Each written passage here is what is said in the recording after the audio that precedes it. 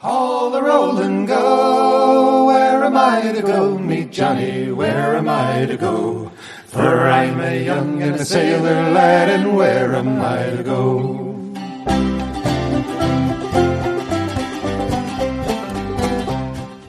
Hello, and welcome to Where Am I to Go podcast.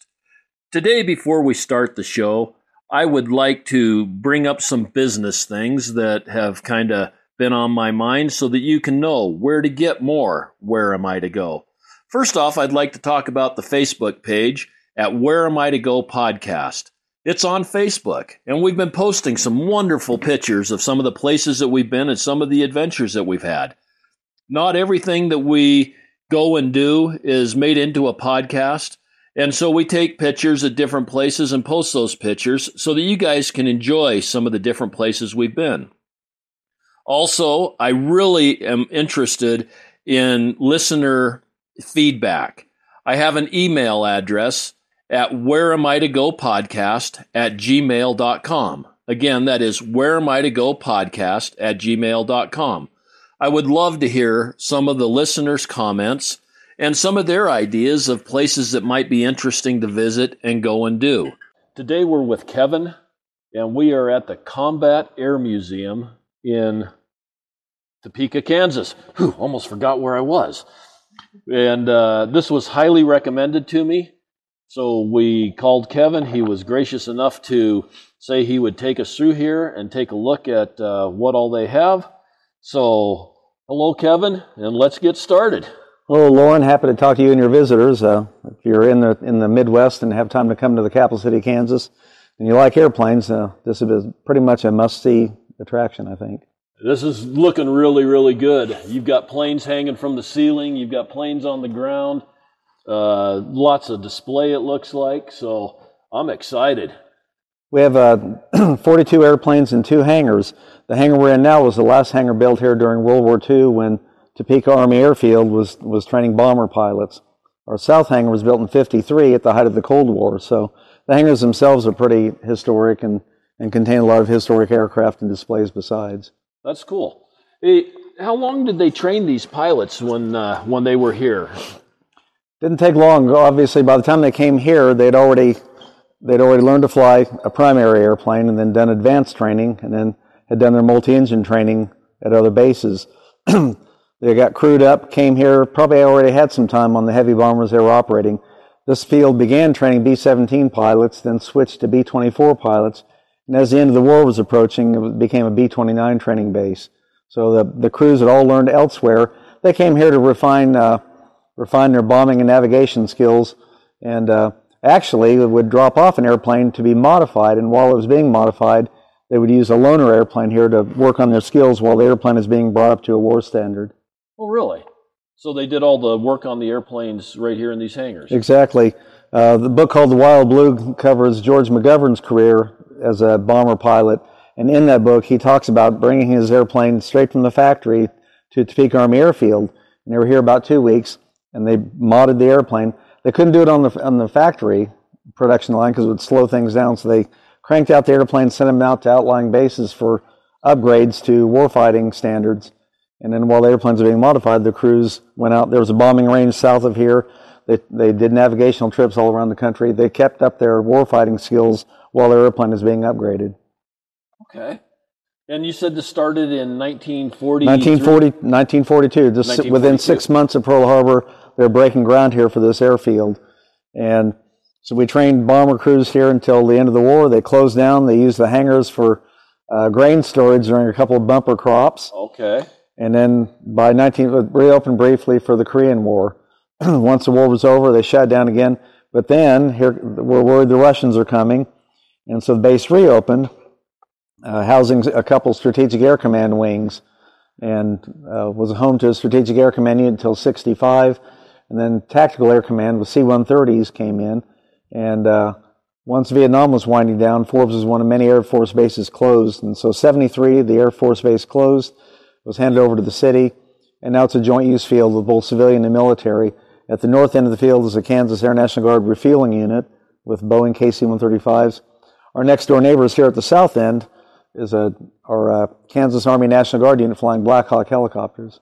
I was going to say, when we were coming in, I was seeing the helicopters and the sky cranes and all that stuff that was pretty cool looking. This is a kind of a quiet airfield, but more goes on here than people realize. And there's an air show almost every day. Really? Wow. And as we come into the museum here, I'm assuming that you're starting off with World War I, because I'm seeing biplanes and it looks like some really early aircraft as we come in. We think we have one of the largest collections of World War I aircraft west of the Mississippi. Now, most of these are replicas built by these, and they've all flown, by the way. Most of these are airplanes that you can buy plans for or a kit. Oh, really? Build them in your garage with literally pop rivets, blind rivets, and aluminum tubing. Put a Volkswagen engine on the front, and off you go. To fly dawn patrol. There's a group of builders over in Kansas City who have built these and flown them. And the thing is, once you build one and fly it a bit, you want to build another. But if there's only room in the hangar for one airplane, what do? Now, you can take the chance of liability and sell your amateur-built airplane to somebody and hope that nothing bad happens. Or you can cut it up. Or you can donate it to a museum with the proviso that it never fly again. And we've been a beneficiary of some of these Kansas City-based builders who, after they finish the one and want to build another, donate the airplane to us. And that's pretty much what you see here. Okay. And the word combat in your air museum, is that because this is strictly military planes? Or Exactly. Okay. Exactly. Cool. So the first thing you see when you come in the museum is a big yellow biplane, the Curtiss Jenny. This is a replica built by a gentleman who was a Boeing engineer. And it's spot on, full-size Jenny, except he had the slightly shortened top wing to accommodate his hangar. Okay. But otherwise, it's full size. Now, the interesting thing is, in the interest of safety, the fuselage is a welded steel tube. You can't see that in the museum here. But next to it, we have an actual Jenny fuselage with the wooden framework and wire braced and all that. Okay. This is what passed for a roll cage in 1916. You can assess for yourself how much protection this wooden frame might have given you in a crash. Not much, but it's all held together with metal bracketry on the corners in order to reinforce the wood frame. And it almost looks like it's pine or fir. Probably spruce or ash. Okay. And yeah. It's pretty cool, though, but he went ahead and put a metal frame in his. Yes. We've learned a few things about aviation safety over the last 100 years, but the Jenny, as I said, like all the rest of the machines here, it flew, and some of the folks that helped found the museum talk about how the builder would fly the airplane right in front of the museum, and with a strong enough wind could almost make it hover right by the museum. You could hold a conversation with him too. So, that's pretty wild. Okay, and then we come on around here, some more custom built. Actually, you've got one with a really neat wing structure. It's kind of sculpted or inspired by I can't recall the type of plant, but the pod or seed pod of rather like and having a senior moment now, trying to recall the type of. Anyway, that's what inspired the wing shape, and this is a replica of a Rumpler Taube, and it's a monoplane, carried 2 people, and it was much larger than, again, most of these replicas are about 80% full size. But the Taube had a very long range, and there was one called the 5 o'clock Taube. A German airplane would fly over Paris every day at 5 o'clock taking pictures. Oh, really? And, in 1914, it was state of the art. And then you've got a triplane here that has the machine gun, I'm sure, replicas set up in order to make it look more like the Red Baron's plane. Exactly, and that's exactly what it's marked as. Yeah. And again, that's small scale. 80%, but you can imagine that a full-size triplane would not have been much bigger than this. That's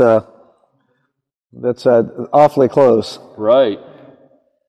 And again, most of these World War I replicas were powered by Volkswagen engines, and 80% is about as much airplane as a Volkswagen will pull through the air. So that's why they're scaled down. Do they have to change the heads and stuff on those in order to take not 2 many spark plugs or not? Well, there is one mod for that, and some guys do that.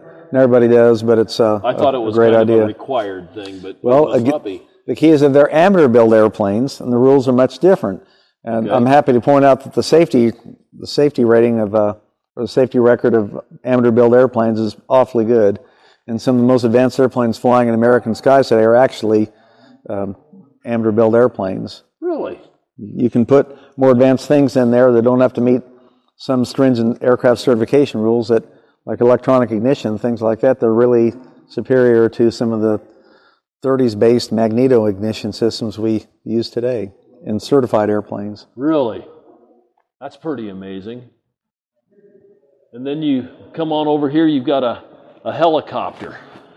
This is a Bell UH-1 Iroquois, or better known as the Huey. It's kind of the symbol or the signature aircraft of the Vietnam War. This is one of two Hueys we have. I'll point out now, this has a larger cabin. It's a later model helicopter, later model Huey. The one we have in our south hangar is an earlier version, and once the larger Hueys came out, the early smaller ones were turned into gunships, as you'll see when we get to the south hangar. This particular Huey came to us from our neighbors, the Army National Guard next door, and it's got a combat history. We have pictures of this very helicopter in our files that show it when it was used to extract some U.S. soldiers from Laos when we said we weren't there. Very bad firefight, and this helicopter pulled them out, but it just took quite a beating. And when you see those pictures, I figure this helicopter had to whistle as it went through the air, but it got the guys back, found its way back here to the States, went through depot maintenance. There are no bullet holes or patch holes to be seen today, but it's got a combat history all its own. It ended its flying days with the Army National Guard. We feel fortunate to have got it here. We did a podcast at the Arizona Military Museum in Phoenix, and they have one of these inside of their their museum, and it's a pretty heavily Vietnam-based museum, but it's a pretty cool museum if you ever get a chance to see it. Sure, it'd be fascinating. It's got a little bit different setup on the inside. This one's got seats coming all the way down. Must have carried 12 people. Well, it depends how badly you're being shot at and how many folks you need to lift out. The manufacturer will tell you it'll lift a certain weight, but in the case of an emergency, it's whatever the pilot and the crew thought they could load and get going. So. Wow. And it's fascinating working at this museum. I'm a veteran myself, but one of my favorite things is meeting the veterans that come here and hearing some firsthand stories.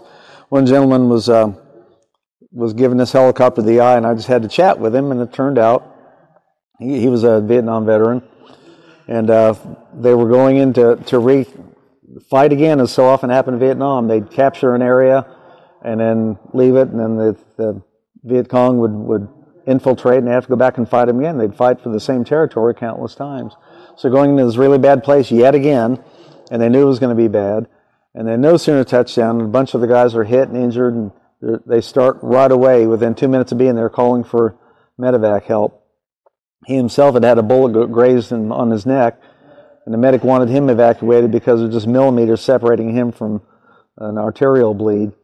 So he called in a medevac helicopter. The first one gets shot down and crashes within yards of him. The second one comes in, and they load the wounded aboard. He's the last one loaded aboard. He's laying on the floor of the helicopter. And as they're climbing out, the door gunner's gun is almost vertical. That's how close the bad guys were. And as they climb out, he hears and feels something, and suddenly there's a pinpoint of light above him. And a bullet had come up through the floor of the helicopter, passed between his side and his arm, and exited through the top of the cabin.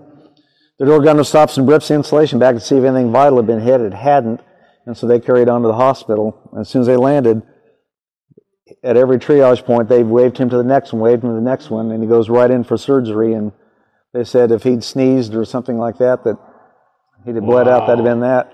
And then he said, "Do you see anything here?" And it's just the tiniest mark on his neck. It was 50 years ago.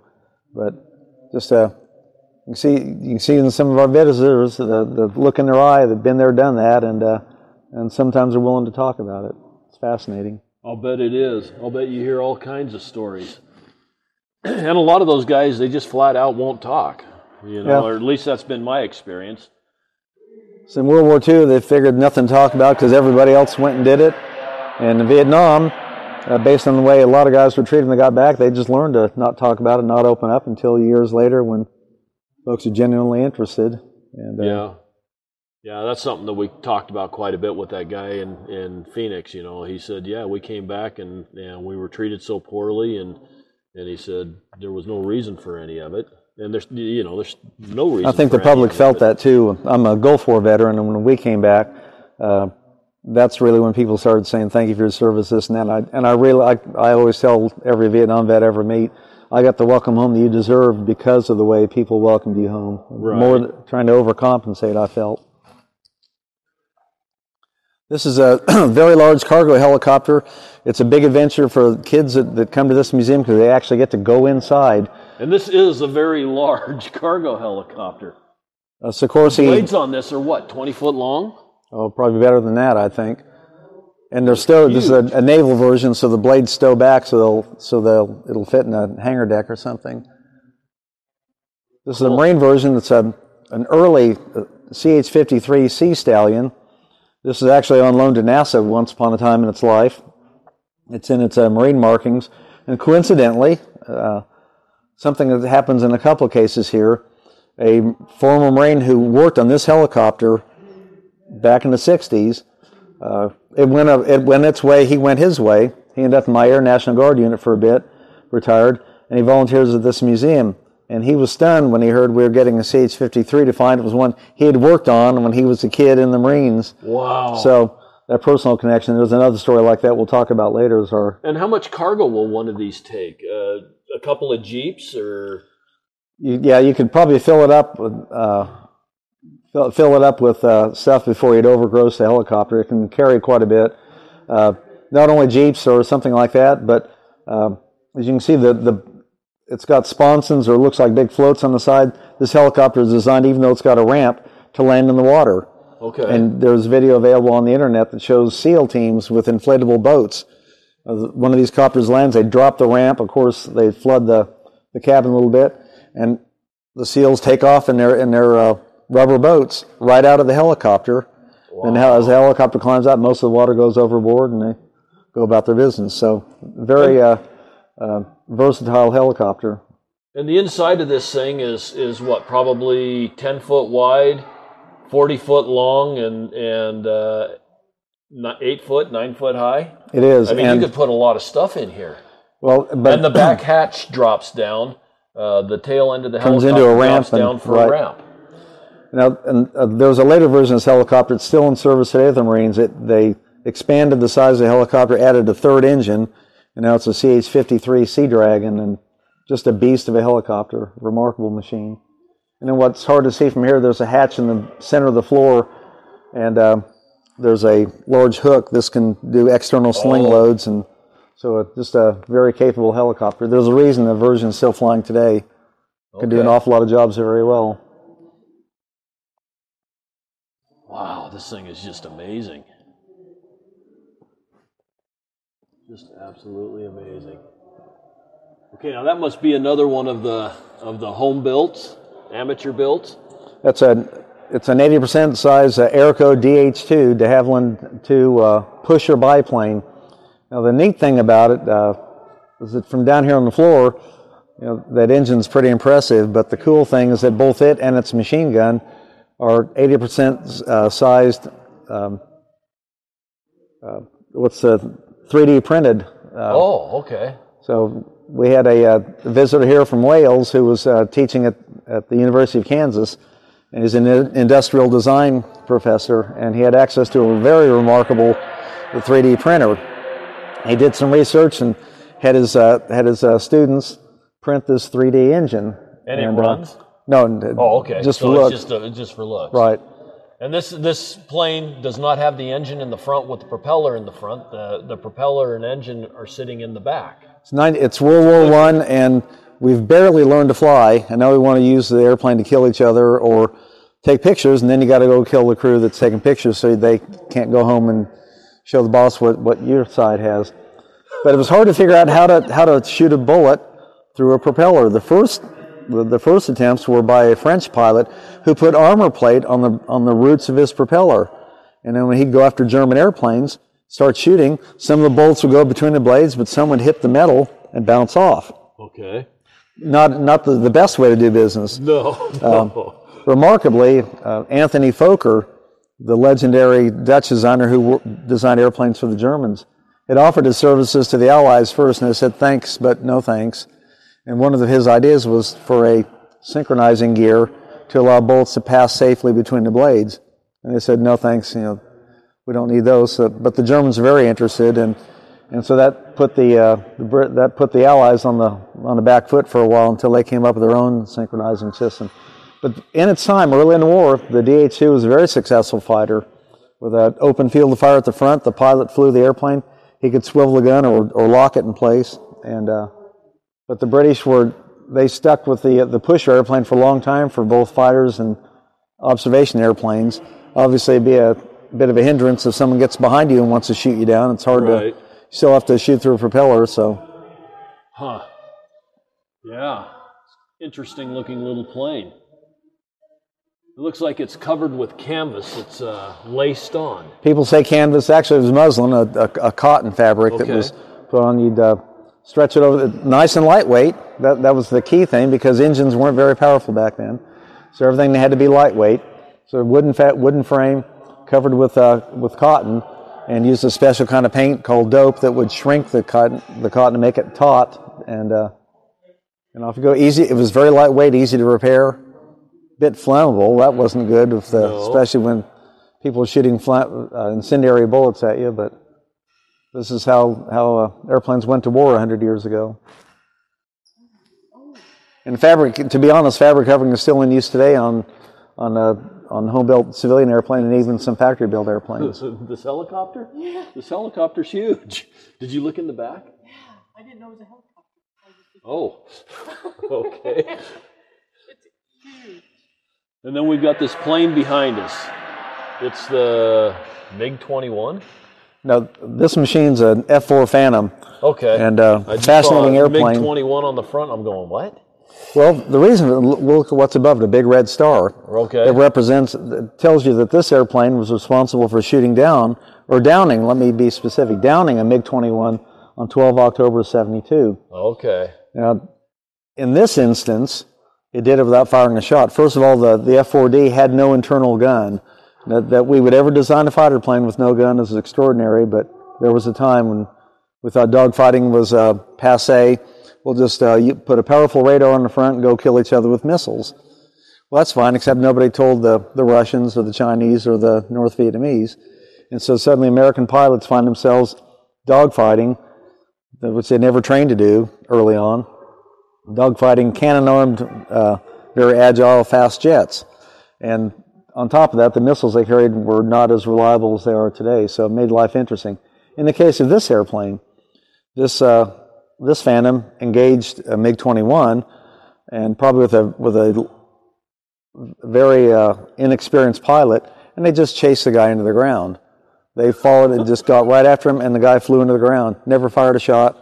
Wow. A MiG kill's a MiG kill, whether you expend ordnance or not, and so. And then you have missiles, or this thing's still all armed with the missiles. The way our Phantom is loaded it wouldn't have gone into combat this way, but we did this to show what it was capable of carrying. On the outboard stations are extra fuel tanks. American fighters are outstanding, world class, but they're very thirsty, and that's how my Air National Guard unit made a living. We'd launch tankers up. You'd fill an airplane.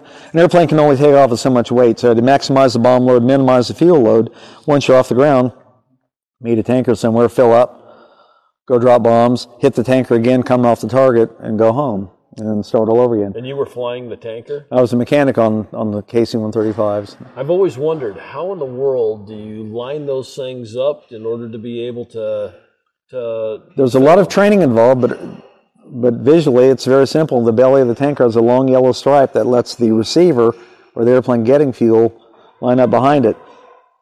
And then you can do it over the radio or radio silence. Again, that's where training comes in. But the boom operator who's watching this, who operates the refueling boom that actually passes the fuel, can talk to the receiver pilot and explain to him up, forward, this and that. But so much of it just, anybody who flies anything in the Air Force or the Marines and Navy, this in-flight refueling is a daily, you just train constantly, and it's second nature. In 2011, we put together a refueling group made of Guard and Reserve and regular Air Force tankers in Morón, Spain, supporting operations over Libya. And we were also gassing NATO airplanes there, and they didn't refuel very often, and most of them used the Navy-style hose and drogue. Looks like a badminton birdie on the end of a hose. They didn't refuel very often or weren't used to it, and we damaged and lost more drogues because of their lack of experience. So constant practice, constant training just makes a very difficult job very routine. Yeah, it just seems like when you're both going 200 or 300 miles an hour and trying to get a needle in a thread, so then you mix in thread and needle.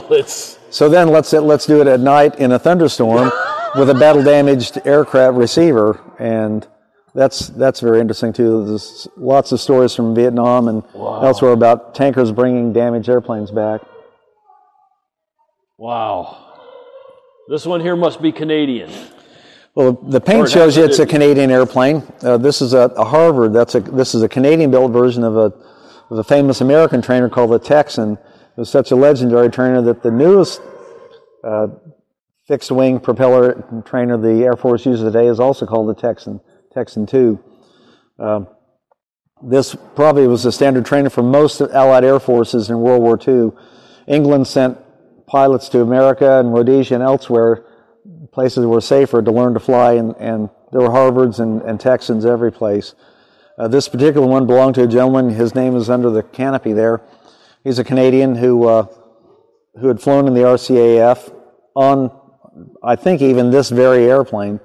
Years later, he makes a bit of money in the oil business, here in the States.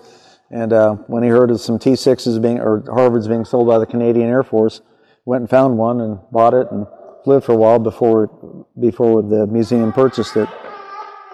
Wow. This is so, I love airplanes.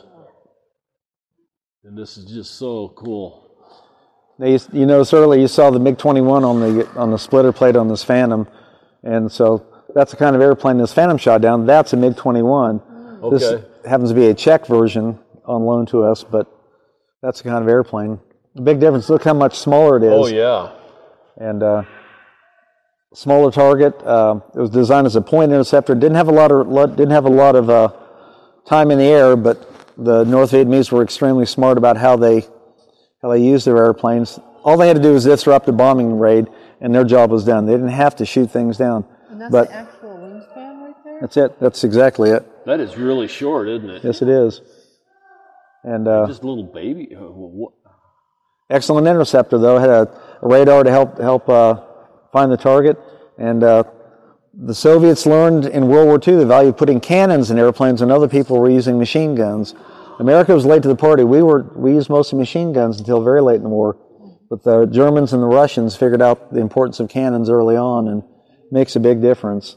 So this shows up with its cannons fighting this much larger, much heavier fighter with no internal gun, just missiles. And so depending on where you were, if you're close in, the missile needs a bit of time to come off the wing and start tracking. Right. And the Phantom had a mix of these Sidewinder heat-seeking missiles and Sparrow radar-guided missiles underneath. It was only later on that when they realized they needed a gun, they put this 20-millimeter rotary cannon you see here, the Vulcan, in a pod and bolted that to the belly. Well, then you see film shot from under the belly of the Phantom when it's firing. It looks like somebody out in the backyard watering their garden. The bullets just go everywhere. Huh. The very last versions of the Phantom had an internal gun, and that made a pretty deadly fighter even more lethal, and fighter planes should have guns, and we learned that lesson from Vietnam again. At my advanced age, I can remember when the Navy was flying the Grumman F-11F in the Blue Angels, and I always thought it was one of the most beautiful jets that ever flew.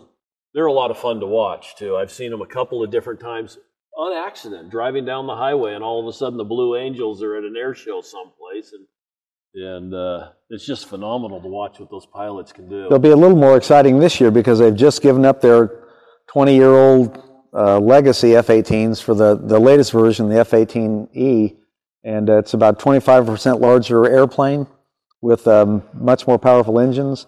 And yeah, the Blue Angels show will be much more spectacular this year than it has in previous years. Huh. This airplane sat at the Lawrence, Kansas airport. Lawrence is the home to University of Kansas, and they have a world-class aerospace engineering course over there.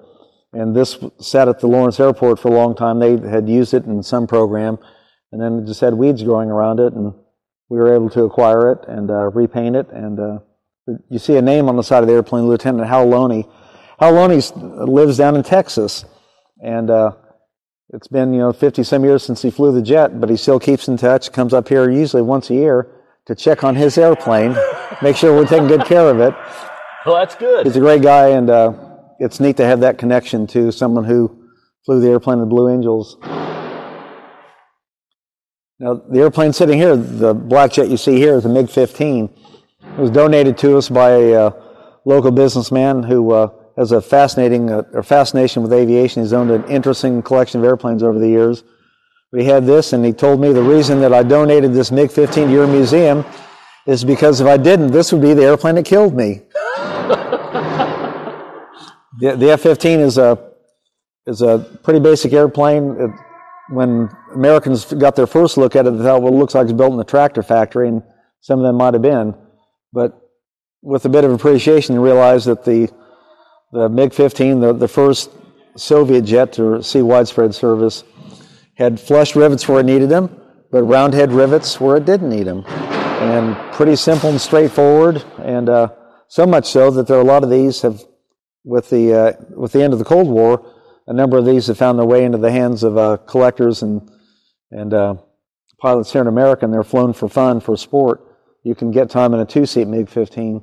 But again, you look at this and look at the weapons in the front, and this is a Korean War vintage airplane. Had a couple weapons here, so it's got a 23 millimeter cannon.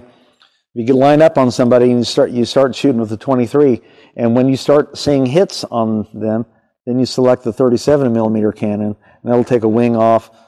Wow.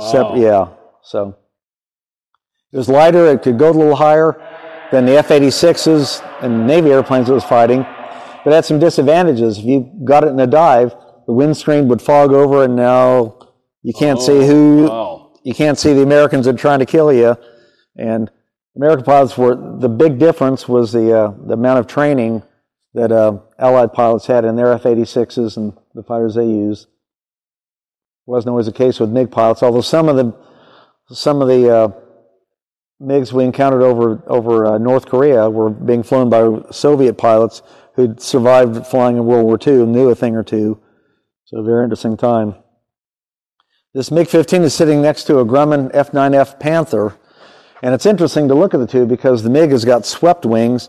The MiG-15 benefited from Nazi German research into aerodynamics. And the Panther did not quite benefit from that, but they had something in common. They're both powered by pretty much the same engine. Oh, really? At the end of the war, the Allied nation that had the best developed jet engines was Great Britain. And at the end of the war, for some reason, they felt compelled to give some examples of their world-class engine to the Soviets. That was through the Lend-Lease program, wasn't it? No, this is after the war, right after the war. So the Brits give them some engines, and they said, thank you very much, and they took them back to the Soviet Union, reverse engineered them, built them. They offered some to us, and we took them, bought licenses to produce them. And so this Panther was flying basically, as was the MiG-15, with the same British-inspired jet engine. The engine from this Panther is right here. And we've got a nice collection of engines here. And the first thing you see here is that, unlike the airliner you got on last, the air doesn't flow straight through the engine, an axial flow engine. This is called a centrifugal flow engine. At the very front, you see a round series of vanes that look like something out of a vacuum cleaner. Right. And so that's the best comparison. So this would draw air in, it spins it centrifugally, and then it goes through this plenum into these burner cans. You squirt fuel in or light it, and out it goes. So the air doesn't flow straight through. It goes around and around and then straight out. Not as efficient as one where the air goes straight through. I was just going to ask how the efficiency compared. Exactly. So that's... We've got, as we'll see in a bit, we've got a nice selection of both piston and jet engines here that especially helpful in explaining to folks, especially children, how jet engines work. And thank goodness jets came along, because piston engines were getting, as they got bigger, they got more complex, less reliable, and turbine jet engines came along just as we needed them. And how come the wings folded up? Is this one that was on an aircraft carrier? It is. That's, once again, space is at a premium on an aircraft carrier, and Right. so most naval airplanes, anything they can do to make it a smaller size, because once the airplane lands, they fold the wings, they put it on an elevator, take it downstairs for maintenance, repairs, whatever it might need, and by folding the wings and other things, you can pack more airplanes into space than you could if the wings did not do that. Right. And of so course, the mechanical shop is in the lower end of all the maintenance is below decks, exactly. Okay. You know what, the Navy goes all over the planet, Right. and it'd be extremely difficult to get anything accomplished if the airplane is sitting on the deck in a rolling, pitching sea, all that. So that's, take them downstairs for servicing and maintenance. And Okay. now, something that's even more remarkable, we talked about the engine on that biplane being 3D printed. In its infancy, 3D printing was a novelty. You make interesting little toys and things with them.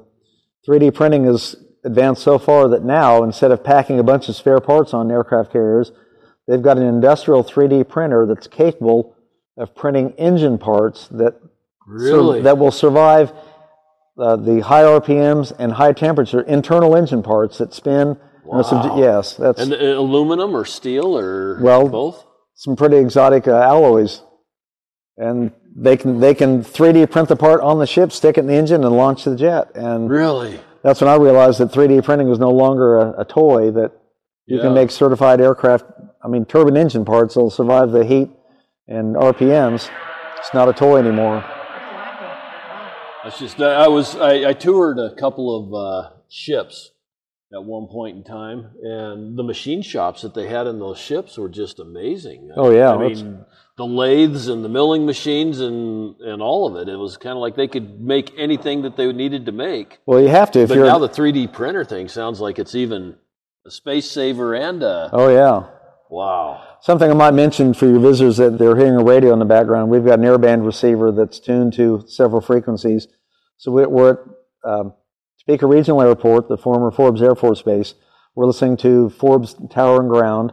There's another airport across town that we're listening to also, plus Kansas City Air Route Traffic Control Center. So airliners flying overhead talking to Kansas City Center. We hear all those, and kids find that fascinating. And we tell them, just listen to that. All you're going to hear is, who are you, where are you, what do you want to do, what are you going to do? That's all it all comes down to. You identify yourself, type aircraft, that's pretty much it. And the more you listen to this, the more the picture emerges in your head. And if you're outside, we can hear this, and can see the airplane and see the control tower, it all just comes together. So, Okay. instead of plumbing music in here, we let you listen to the local air traffic, and it makes sense. Kids find that fascinating. Yeah, and then down this wall here, you've got your big part of your selection of engines. Variety of both turbine and piston engines. Here's another early centrifugal engine. Our rarest engine here is this Westinghouse built version of a very early Whittle jet engine. Frank Whittle was basically the British inventor of the turbine engine. He came up with the centrifugal flow design you see here. Excuse me. And it progressed. As it turned out in World War II, this engine was not as advanced as what the Germans had put together. They played around with some of these, but they also came up with an axial flow where the air goes in a straight line from the intake out the exhaust. And that's the kind of engine that powered the twin-engine Messerschmitt 262 jet fighter, the world's first operational jet fighter. The British had a jet fighter powered by twin engines also, but it never saw combat with the 262. So this is a good start, but we soon learned that the value of the axial flow engine But anyway, this is a 1944 maybe version engine. It's one of the earliest jet engines built in America. Wow. Yeah, there's a whole line of them here. Oh, you've got one that's all cut down and broke down, so you can see the internal workings of the pistons. This is a cutaway of a Pratt & Whitney R2800. This engine powered the P-47 Thunderbolt, the F-4U Corsair, and countless airliners right after the war. It powered a wide variety of military and civilian airplanes, and one of the most reliable engines ever built. You can see how complex it is. You can see there are two rows of engines, a two-row radial. Yeah. Not a rotary, a radial. Oh, radial, okay. The rotary engine was used in World War I, and it's interesting because the crankshaft on a rotary is bolted to the airplane. The propeller is bolted to the engine. The engine and propeller assembly spin around the fixed crankshaft. We walked right by one. I can show you that in a little bit. I see this. So you can imagine there's an amazing torque effect if you want to turn one way, and then the airplane would just immediately go the other way. And very hard to manage, and I do not envy World War I pilots who had to fly this questionably maintained airplane, very flammable airplane, with an engine that required all sorts of management. You didn't have just a throttle and a mixture. There was a lot to do to keep this engine running while someone's trying to kill you while you're trying to kill them. It just talk about multitasking. Back to this cutaway 2800. This is a twin row radial made about 2,000 horsepower. But like I said earlier, the more that piston engines developed, the more complex and less reliable it came. Right next to it is a 4360, and that's a 4-row radial engine, and it made 3,000 horsepower. But as an air-cooled engine, it was easy to cool the front 2 rows. The aft 2 rows were much more difficult, and the engine had all sorts of difficulties, overheating, fires, this and that, and thank goodness jet engines came along when they did, because this was not going to be the way forward for really reliable, not the reliable air travel we experience today. When we can fly across the Pacific in a twin-engine jet airplane, that says a lot about reliability. Right. The last piston airplanes to fly the Pacific had 4 engines, and it was not uncommon to arrive at your destination with one engine out or maybe some propeller blades missing. Yeah, that was, thank goodness jet engines came along. But nothing sounds like a radial engine and a round engine at startup. Go to an air show and listen to a Thunderbolt or a Mustang or something start up, and just piston engines just have their own sound. Yeah. This is also a 4360 cutaway to allow you to see the internals. Okay. Just a lot more things to go wrong, aren't there? Oh, yeah. That's an interesting looking engine, the way the pistons are set up on that. Again, you just start because you've got the sleeves, the cylinder sleeves. Right, remove so you can see them. Okay. But that's 4 rows. Here's a twin row engine right here. So you just add 2 more of those, so it's a 4-row. They call this a corn cob engine. You can see with the cylinders off, it looks like a corn cob. So right. A variety of engines here. There's an 1820 for the kind that powered the B-17. Here's a Packard Merlin, an American-built version of the famous Merlin engine used in the Spitfire. Packard Merlins were used in P-40s and a variety of other American airplanes. Here's a Allison engine that's used in the Lockheed Lightning. Okay. We're fortunate to have this collection of engines. People love the airplanes that we have. When folks come to town for the drag races and other races at the nearby racing park, an awful lot of folks come here just to look at the engines. A motorhead's a motorhead, and so these are just absolutely fascinating, the way the cylinders are set up, and it's way cool.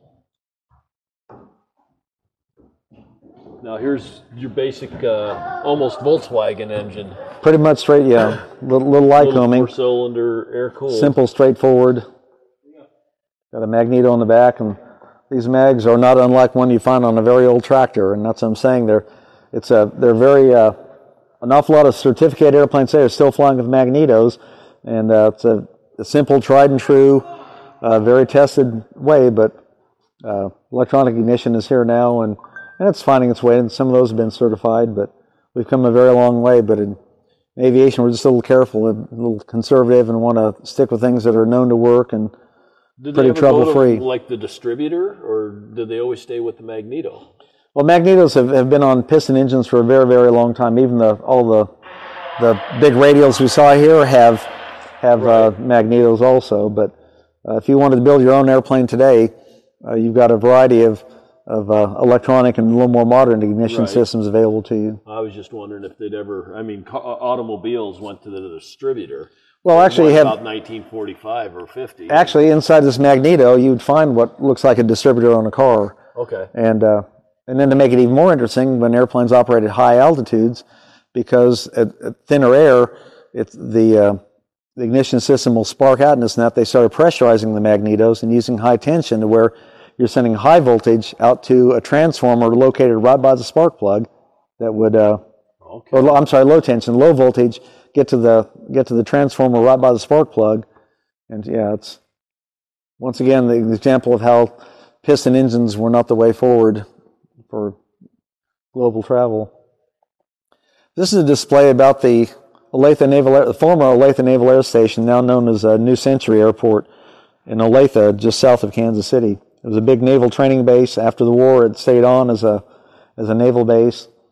And of course, by Vietnam, an awful lot of naval air stations had been closed, but that air base had a long history here in the Midwest, and still serves today as both a civilian airfield and a home to a Army Reserve CH-47 Chinook unit. In fact, that's where our Chinook came from, and we'll see that soon. Okay. Shows the history of the Naval Air Station from beginning to end. You've got a helmet in here and a flight jacket and some different model. A lot of memorabilia. Yeah. There was actually a small museum located on Olathe Naval Air Station, and the building they were in was condemned, and there were some other issues, and they closed the museum, and the folks running it offered some of the artifacts to us, and that's how we got this display. Some of the other artifacts went missing, and we occasionally get visitors saying, I donated something to the Olathe Museum, but it's not here. Where is it? And, well, we can't answer that because some of their items ended up at a restaurant on display there. Uh-oh. No one knows how that happened, and that's none of our business. But you have a choice. We can either go see the second hangar, or we can go out and see the EC-121 Airborne Radar Station, and then go over whatever you'd like to do. Well, we're here at this end. Let's go this end and then head on over. So we're leaving the World War II vintage hangar and going to the Korean War vintage hangar. This hangar was built in 1953.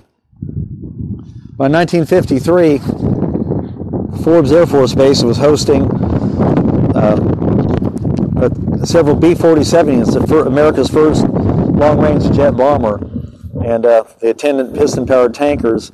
And because our early jet engines weren't reliable, there's a photograph I've seen, I'm trying to find a copy of the hangar we're about to enter, that's absolutely full of small trailers, each with a J-47 jet engine on it. Those engines didn't last very long, and they did a lot of engine changes, so hence a hangar full of engines ready for installation. Wow.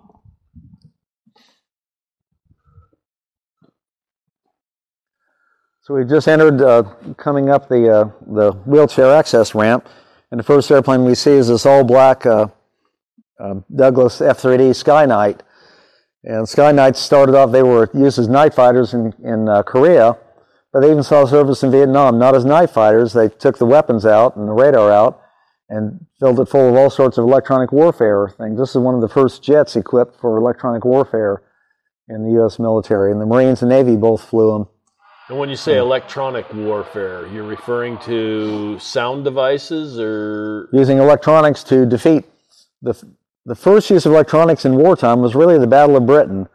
The Germans had rolled up Europe, and the next in line was Great Britain. The British had a pretty effective radar system integrated for national defense, a couple different layers, and so that worked great. But when the Germans figured out, well, they're using radar, what can we do to cause trouble with that? And that got people thinking about electronic warfare. By World War II, the Americans were bombing, and we knew the Germans were using radar-guided weapons, guns to shoot the bombers. They figured out if they dropped strips of aluminum, they called it chaff. It looks like tinsel. If they dumped tinsel out and all this aluminum was cut, or just strips cut to a certain length, that would just blot out the radar screens of the German radar operators, and it worked very well. And so even today, when your fighter planes are equipped with some countermeasures to defeat missiles and radars, and so they can kick out flares to defeat a heat-seeking missile, but they also dump chaff or that tinsel to defeat radar. So World War II kicked off a back and forth. If someone develops a weapon, someone develops a countermeasure, then you come up with a countermeasure, this and that. So you go up and you have an airplane like the Skyknight here that's broadcasting a powerful beam to jam the enemy's radar, and so you want to see a big green blob on their screen or make it not work at all. Of course, they know you've got that, and they spend money in research and come up with something that will put that aside, and so it just never ends. But the Skyknight was a very effective electronic warfare aircraft in Vietnam. Now, something I tell people, some people think all jet airplanes have ejection seats. That wasn't the case. Okay. Some airplanes were built without ejection seats. The Skyknight was one. The way you got out of this airplane in emergency, if you climb up the stairs and look in the cockpit, you'll see a square panel between the seats. In an emergency, the white panel between the seats there. Yeah. In an emergency, you'd push that out of the way, and there's a slide, just like in the kids' amusement park. You go down the slide, and your body weight will break out a fiberglass panel beneath, and once you fall clear of the airplane, then you pull the ripcord on your parachute. So it's more of an escape hatch out behind the seats than what it is an ejection seat. So kids find it amusing, the idea there was a slide in this airplane. Well, I've heard that hitting the ejection seat's not necessarily a pleasurable deal. Well, and that depends on the airplane, this and that. Modern seats now are called 0-0. That means sitting in a parked airplane with zero airspeed and zero altitude, that you pull the handle, the rocket in there will fire and take you to a high enough altitude and then separate you from the seat, and some of them will automatically deploy the parachute to where you will survive coming down. Sadly, just last week, there was a Russian bomber that had a mishap. They were doing a pre-flight, and somebody found a way to launch all three seats, and they weren't 0-0 seats, and the seats carried the crew up a certain height and let them fall to earth and killed all three. So wow, seats vary. That's still gotta be quite the impact just going up. It is with the rocket power or whatever. And even with the most modern seats, some people still experience anything from discomfort to injured spines, discs, this and that. In the old days, the early seats, the advice on the flight line was, if you're going to eject, get in a position you want to be in for the rest of your life. And but seats have come an extremely long way, and the modern seats today are remarkable. I would imagine just in the ejection process, if you're doing 600 or 500 miles an hour, just the wind hitting you and pushing you back over would have to be a phenomenal trauma to the body. And so in the case of the B-58 Hustler, a big delta-wing bomber, had a crew of 3, and that airplane is capable of going over twice the speed of sound. And so you couldn't expose somebody to that kind of wind blast. So it had a capsule that would actually enclose you in your seat, go out, and then it would separate you from the capsule and pop the chute and all that. So, and the F-111 sold that they didn't have ejection seats. There was a capsule, the whole cockpit blew away from the airplane and deployed a parachute. Oh, that'd be incredibly complex and heavy and all that, but it worked well. So, I got another question. Have you ever been through the sound barrier? No, not me. Not on the KC-135. I've seen these pictures of planes going through the sound barrier, and they show like a cloud, a sound cloud or something.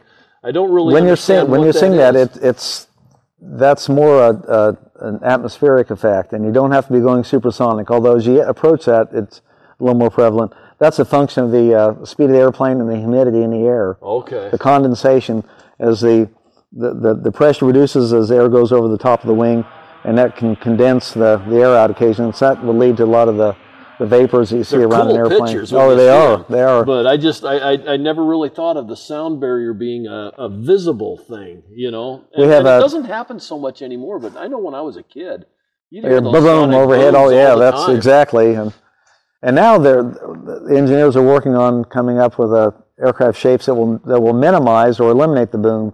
And the state of Kansas just announced they're opening a corridor that pretty much parallels the southern border of the state, where folks can operate. It'll be a sonic corridor where you can test machines like that, and so that'll be interesting to see. Yeah. So now, along those lines, we've got an F-105 Thunder Chief, and our next door neighbor, the Museum of the Kansas National Guard, also has an F-105, and at the dedication of that jet, a retired Kansas Army National Guard general who flew F-105s when he was a lieutenant described how flying the F-105, you knew you're getting close to speed without even looking at your Mach meter or your airspeed indicator.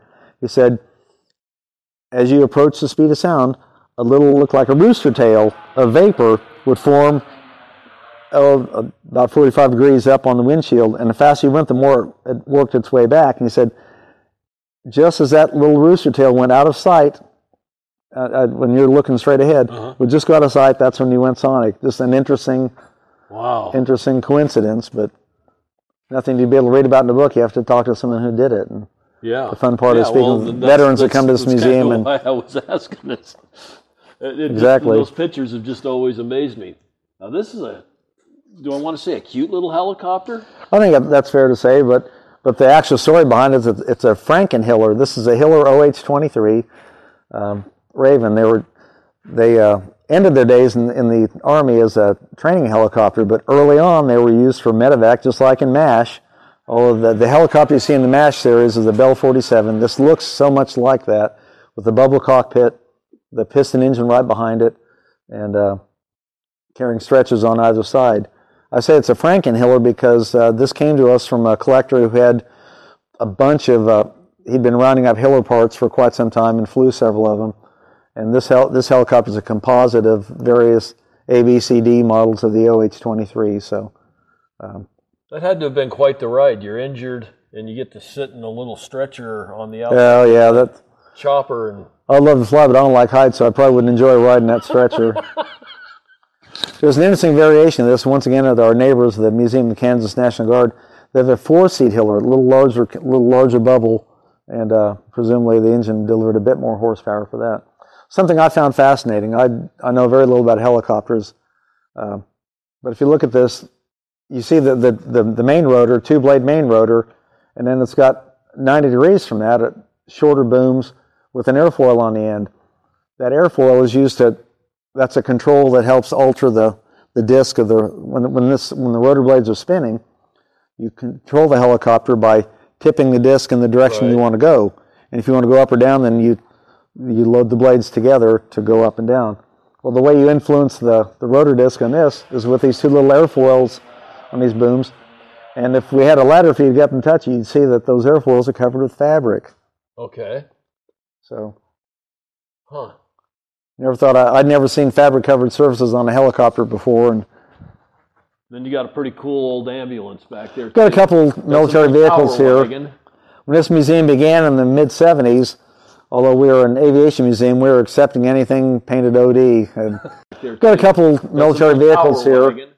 When this museum began in the mid-'70s, although we were an aviation museum, we were accepting anything painted OD. And vehicles and all sorts of things. We even have I think a fitting display about the Los Angeles class attack submarine USS Topeka. So not a combat aircraft, but we make some allowances here and there. Right. Before we go much further, I'll show you something out here. Okay. This is the latest addition to our collection. We're just outside our south hangar, where we're looking at a Boeing CH-47D Chinook. Now, it needs some love, it needs some attention. This helicopter was brand new in 1967 and went straight from the factory in Pennsylvania to Vietnam, where it was part of the very first, it was one of the very early Chinooks. It's a C model, they're A's and B's, but it went to Vietnam as with the unit that pioneered Chinook operations in Vietnam, the 101st Airborne. Now the Chinook's the big helicopter you see with the two rotors. One Looks on the front, like a one on the banana, back. and yeah, two big main rotors. Most helicopters have a main rotor and a smaller tail rotor. And again, I've learned from people who know more about helicopters than me. The Chinook looks kind of big and ungainly, and you wouldn't think much of it. Well, I've been stunned to learn it's the fastest helicopter in the Army inventory. It's faster than an Apache gunship. Really? And so its speed makes it admirable, but one reason it's so popular in Afghanistan is that this helicopter loves high altitudes. The big key is its layout. With these two big main rotors, 100% of the power your two engines make is delivered to those two main rotors. On a conventional helicopter, about 75 or 80% of your power goes to spin the main rotor, but you've got to save 15 to 25% of the power to run that tail rotor, and it's not producing any lift. It's not doing any work. It's just preventing the helicopter from spinning under the main one. So with two big main rotors like this, turning in opposite directions, we don't have that torque to worry about, and 100% of the engine power is devoted to lift. So wow. So they've got a massive payload that they can pick up. Yeah, the Chinook will carry an awful lot. And if you go look at it, you'll see it's got a ramp like the CH-53 we looked at. This particular helicopter is pretty interesting. It served in Vietnam, came back, got upgraded to a D model, went on to serve in Iraq and then Afghanistan. It came to us from an Army Reserve unit over in Olathe who had been taking it to Afghanistan and this and that. Well, they were considering upgrading it yet again when they discovered some structural issues that took it out of service. They called and said, "Would you like a Chinook?" And I said, "Yes, please." And they said, "Well, come and get it." So, well, it's not going to be that simple, and it proved to not be that simple. But before we went to get it one day, a woman showed up here on crutches with a service dog, and she was touring. And later that day, I heard from the fellow who gave her a tour, who's a veteran himself. He said, "This woman came in today, and she told me more about helicopters than I ever knew." And then he had mentioned her, "We're going to get a Chinook," and her eyes lit up. And she came back a couple days later with the book and said, "What's the number of your Chinooks?" We told her it's 8524346. She opens up her book and says, "That's my old helicopter." Turns out, fascinating story, she had been working in IT, making a great living, and then when the New York City was attacked, that had irritated her, and she joined the military. Her father had been a Marine door gunner on helicopters, and so she wanted to do something about it, and she wanted it in the family business. So she joins the Army. Rare for a woman to be a maintainer, crew chief, flight engineer, but she did all that. She starts off maintaining Chinooks, got selected for a crew chief position, went to Iraq on this very helicopter, 346. That was her helicopter. She's got photos and all that. It's amazing. She last saw it in Kuwait when they came back to the States. And then she went to Afghanistan on a subsequent trip there. She was injured several times. One time, they got into a firefight with the Taliban. The helicopter got away, but it had a hard landing, and that ended her military career. She's medically retired from the Army. And so, long story how she ends up in Topeka, Kansas, of all places. But what are the odds of her running across her old helicopter? Well, guess who's in charge of restoring this helicopter now? She is. Awesome. Nobody knows it better than I. I worked on Boeings for 30 years, but they didn't have rotary wings, and so it's great. And so she's tracking the history of this helicopter. She had the privilege last week of giving a tour to two Vietnam veterans who had been on the very first Chinooks to go to Vietnam. Wow. And just fascinating just to watch them tell each other the stories and learn about it, the business from that. So anyway, right now it's just a fuselage. We've got it anchored to the ground out here so the Kansas wind doesn't blow it away or anything. A company in St. Louis said that overhauls blades for Boeing is offered to overhaul our blades. All we have to do is deliver them. They'll do it for free. They feel an obligation to support the history of these. So many Chinooks like this one, when they reach the end of life, are being sent to the East Coast and being scrapped, cut up. Oh, really? So many of these. We feel fortunate to have got this one, let alone with the story it carries. So anyway, more work to do on it, neat. but we've got a nice collection of cargo helicopters here, and that's just the latest one. So we were talking about the MiG-15s and the Cougar, the Panther next door, flying in Korea. The American fighter most people think of in the Korean War is the F-86 Sabre. What we have here is a later model version of that, the F-86H. And it was pretty much the end of not quite the very last F-86 built, Later on, they put a big radar on the nose and loaded it up with unguided missiles because the Russians were coming, and so we'd find Soviet bombers over Wyoming, and we'd have all these F-86s with missiles ready to shoot them down. But the F-86H was the last real dogfighter of the Sabre series, and that's what we have here. And this airplane ended, like the painting you see displaying how it's going to be marked, this very airplane flew with the Massachusetts Air Guard out of Boston.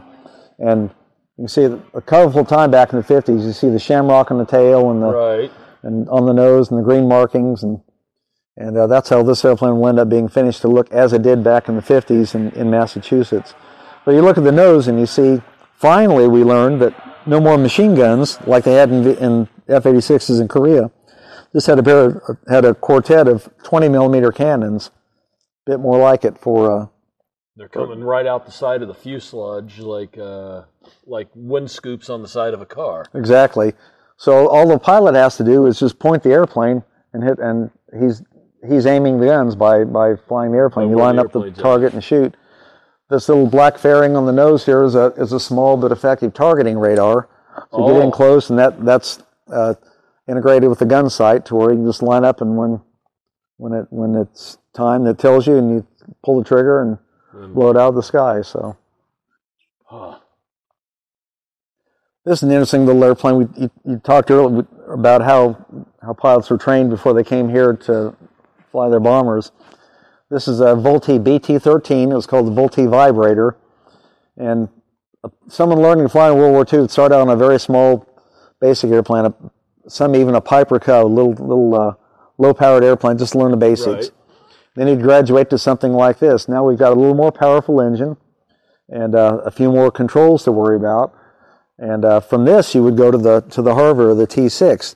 At that point, now you got an airplane with a retractable gear, a controllable propeller, and the Harvard or the Texan weighed about as much as the fighter did, but with a lot less horsepower. So it gave you the feel of the airplane. Your next stop would be the fighter you're going to fly with a more powerful engine. Now you're going to integrate gunnery skills and this and that.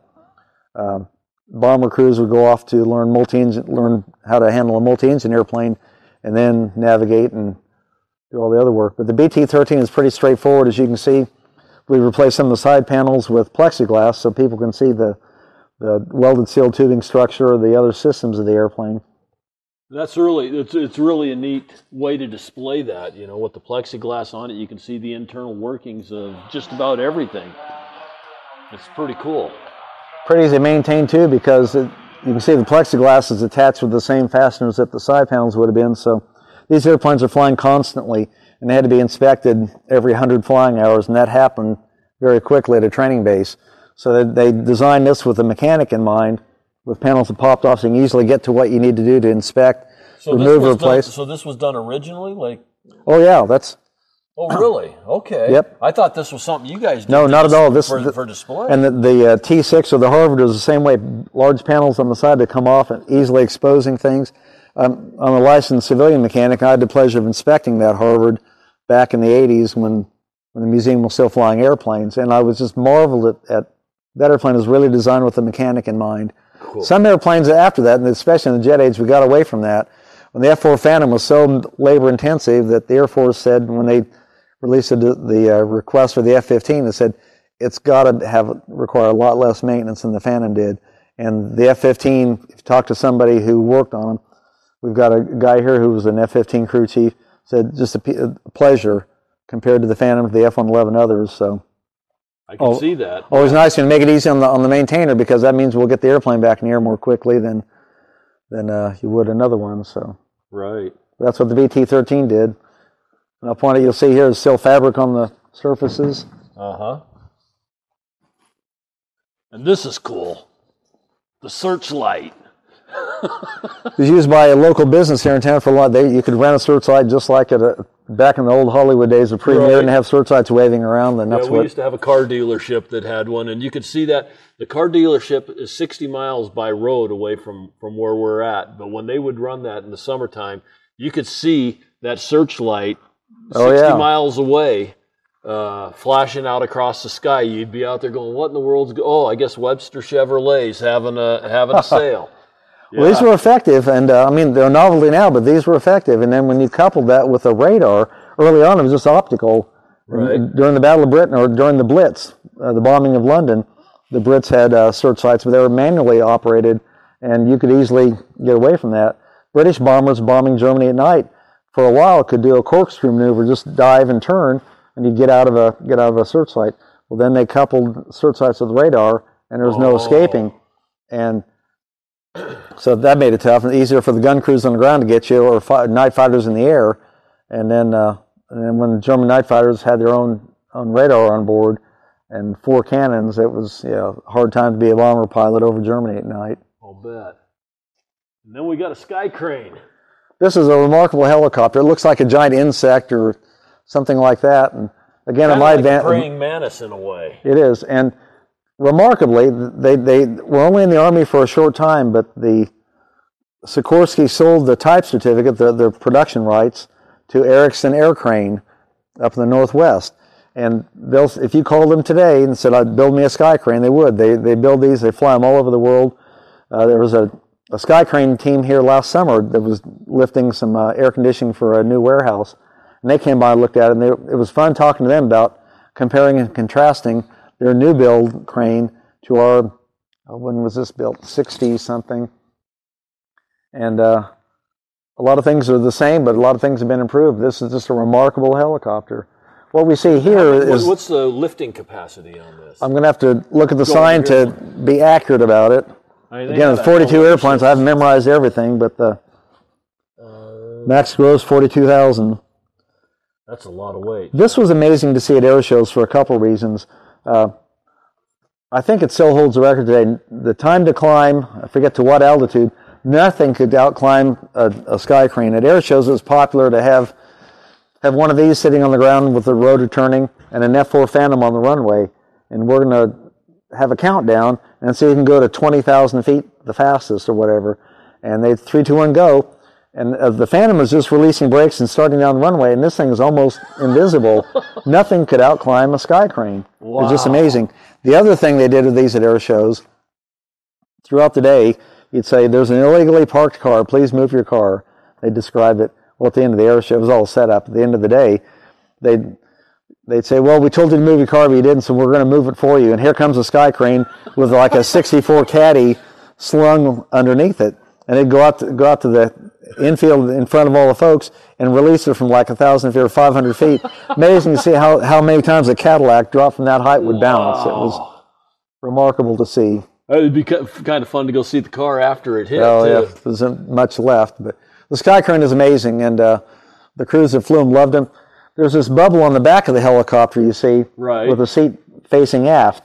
And this helicopter can be controlled, can be flown from that seat. Really? Yes, and the idea being that while you're hovering, picking up your load or whatever, you could hand over control to the pilot in the rear-facing seat, and he's flying the helicopter. But I've never flown one of these, but it's got to be interesting if you're used to looking that way and flying. Yeah. Now we're backwards, so right is left, left is right, but I'm sure very quickly you get used to that. You see these 4 attach points out here. Right. That's for a cargo pod. It had this big box with a couple windows in it that you could fill with stuff. You could fill it with people or stuff. Sometimes they used them for a small field hospital, just a cargo pod, a headquarters, whatever you wanted to put inside it. And the joke was that these guys would haul a bunch of soldiers occasionally at summer camp training, and they said, "You keep an eye on that guy in the rear seat there," and he'd hold up a button. He says, "If you guys misbehave, he can just push that button and drop the box, so don't annoy him." And some of the guys believe that, and here's this big yellow hook in the center of the helicopter is its reason for existence. That's wow. Yeah. Like I said, Erickson still builds these. They operate them around the world.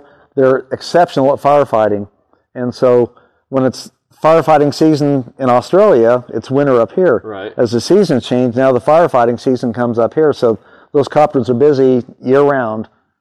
Yeah, we used to have Hawkins and Powers. Yeah, It was at our hometown in Wyoming. Greybull, yeah. Yeah, Greybull, yeah. An amazing We're in collection. 7 miles south. In fact, I just got through putting flooring in their museum, and I haven't done a podcast with them yet. Just a small museum, but Hawkins and Powers had 2 of these things that were flying at one point in time. But unfortunately, they're not around anymore. Well, they had an amazing array of World War II airplanes, as you well know. They still do. When I was a kid, I'd read about Hawkins and Powers and issues of Air Progress. I didn't know much about geography, but I knew Greybull was where you could see a lot of World War II airplanes. You'll have to come up and visit us. Yeah. Yeah, they've got a small museum where they got a B-17 and some other stuff sitting out there. The Canadian or the airplanes with the tail fin that comes back with the fuselage and then has the probably C-119. Probably. Whatever it was that was in the movie Phoenix, Flight of the Phoenix. Flight of the Phoenix, yeah, that's it. Yeah, they took that airplane on over to Africa to film that. Yeah. Well, that was a C-82. They look alike though. But. And then they've got several planes on display there. I think 5 or 6. But the graveyard is still in the back. They haven't got everything scrapped, and our county commissioners are getting a little bit irritated that those planes aren't leaving the back of the airfield, and I kind of like to see them there. They got a bunch of C-130s back there. And historic airplanes. Yeah. Now, a lot of people look at this airplane. It's in the civilian world. It's a twin Bonanza. They're kind of common at airfields. Just a big green twin-engine airplane with Lycoming engines. Not much to look at. Doesn't carry bombs, doesn't carry rockets, no missiles, nothing like that. But this airplane is fascinating to me because in Vietnam, this would go up and it would locate radio transmitters. Okay. And not people speaking on them, but Morse code. And a couple of fellows who were radio operators on this airplane, that was the most important job. The guy in the back, the enlisted man in the back, listening to the radio, had exceptionally high security clearances, this and that. The pilots in front, basically, they were just to be his drivers, and they weren't read in on all the programs he was. So I'm talking with one of the guys that comes up here about once a year, and they'd go up, and he describes how they'd fly these strange patterns, and you had to get multiple hits on the same transmitter to confirm. And then once you had that and you flew back, you would relay that information for either an airstrike or an artillery strike or something like that, because wherever the radio is, that's where the troops are. Right. And that led to a discussion, well, so if they're using Morse code, I didn't know, but apparently, even if you're a North Vietnamese radio operator, you used Morse code. You weren't transmitting in Vietnamese, Really? Yeah, that's all the ham operators in your audience will know that and think it's silly. Everything's in English, or is it Morse code? I thought that was interesting. But anyway, so this airplane is flying around, no weapons. But out at the wingtips, the extended wingtips, you see these vertical black poles look like. And the one thing we had to remove because of our airplanes were so closely packed, there was a long wire antenna running from the wingtip to the tail out to both wingtips. And we had to take those down to make everything fit. So it was a great big antenna then. So these guys are flying around, not much above, they'd occasionally come back with bullet holes in the airplane. They're flying around, listening for transmitters, marking on their maps where that is, and go to take the information back. So they're out. This is another example of electronic warfare to help save American lives and make the bad guys wish they hadn't gotten on the radio. And there's a variation of this. We still have airplanes equipped to go up and listen for the bad guys and locate them and then send people to see them. But this is one of the earliest versions of that, and a fascinating airplane. And they just bought these right out of the factory. So it's got a turquoise interior. Oh, really? Yeah, it's painted OD. This is the way the airplane went to war in Vietnam. It's all camouflage outside, but inside you'll find some turquoise original. Yeah, just like a civilian plane. Yep, they were in a hurry to do that, and this is the only one of its type currently available on display at a museum. There had been one at a Army Security Agency museum on the East Coast, and it was a very small museum, and they needed the space for a parking lot, so it's been put away somewhere. So. So this is the only one on display. Yep. Wow. Fascinating machine. Kilroy is here. This museum flew airplanes from the time the museum started in '76 until the mid-'90s, when the cost of operations and maintenance and insurance got out of hand. But during that time, Kilroy was our flagship airplane, and the face mask you see me wearing has got Kilroy on the front too. Okay. Remarkable airplane. The C-47 traces back to the DC-3, even the 2-in-1. This is the first airplane that an airline could operate and actually make money on without an airmail subsidy. But by the time World War II comes along, it was the preeminent cargo hauler, and this is the airplane most people know as the airplane used to haul all the paratroops on D-Day, and that explains the black and white stripes on the airplane. This particular airplane didn't see combat service. It's got, you'll see the little bubble on top. That's right. That Astrodome. There's another one on the back, and you'll see a few places, round panels up there where they had multiple ones. This was a navigator trainer in late World War II and carried on that role for a while after the war. And then when it left Air Force service, it got put to work like a lot of them. We've got a vertical fin from a sister ship. It was used for spraying for some sort of insects along the way. But anyway, our museum got it and turned it into Kilroy, and it was a staple at air shows for the longest time until we stopped flying operations in the mid-90s. But still a remarkable airplane. And in its travels around air shows, it acquired a few very interesting autographs upstairs in the cockpit. General Robin Olds, who was an ace in both Vietnam and World War II, his autograph is up there. And wow. Something we're rather proud of, but quite the machine. And you got a collection of bombs. Yeah, and the two biggest ones here came to us from the Eisenhower Museum. They recently, 2 years ago, began a major renovation and a complete refocus. They'd found themselves with a bunch of things at their museum that had nothing to do with Dwight Eisenhower. I mean, right. These massive bombs, and Ike wasn't a bombardier and this and that, so they let us have those, and we're happy to have them. A bit more appropriate here than someplace else. Now this is your breakdown of the jet engine. Now this is really cool because you've got this strung out over 35 feet. This is each individual part broke out. A Pratt & Whitney J57 turbojet engine, and it's unique for a lot of reasons. This spent decades at Chanute Air Force Base in Illinois training generations of Air Force jet engine mechanics. And when they closed Chanute, they founded a small museum there. And that museum closed, I think, about 5 years ago. And when they closed, they had quite a collection of aircraft and engines and other artifacts, and we felt fortunate to get this. And it's interesting to teach both kids and adults because a turbojet, all the air that gets sucked in the inlet goes through the compressor section. We squirt fuel in it, light it, and it all goes out the back and spins these turbines that spin the compressor at the front. And the process continues. Nowadays, the core engine of a jet engine burns a little bit of the fuel to make thrust, but its real reason is to spin the fan in front. And 80% of the thrust of a modern jet engine just comes from accelerating air around the core engine and out the back. Oh, really? And that's why they're quieter and burn less fuel and all that. So, but in the early 50s, this was a leading edge of technology. This engine served on a bunch of fighters and bombers and tankers and airliners. In the case of a fighter, at the end of the engine, we'd add an afterburner, which all we're doing is dumping raw fuel into the jet exhaust, the fire in the back, and getting an extra push. It doesn't do much for your gas mileage, but that's why you had tankers around to keep feeding the fighters, but a rather versatile engine. This is just amazing.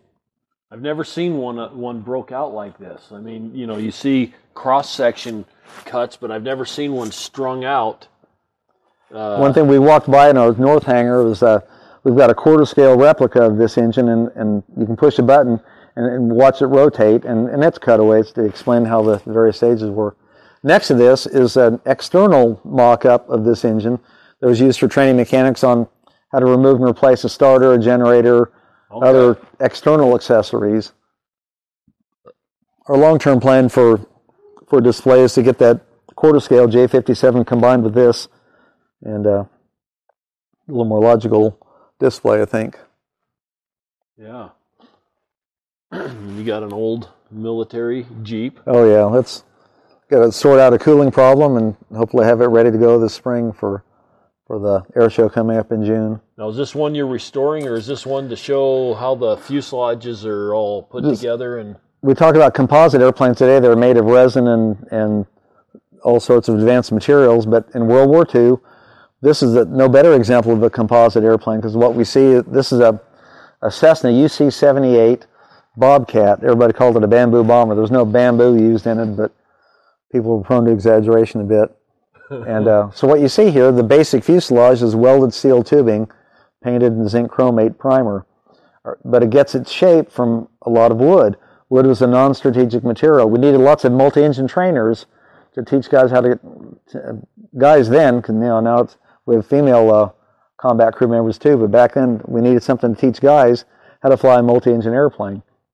But we needed lots of them and needed to build them fast and had to be cheap.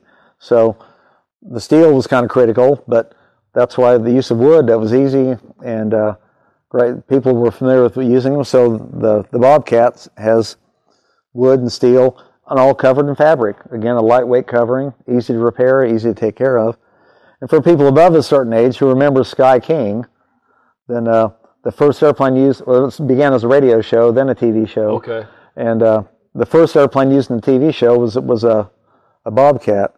Now, old as I am, I can only remember when Sky King and his niece Penny flew a Cessna 310.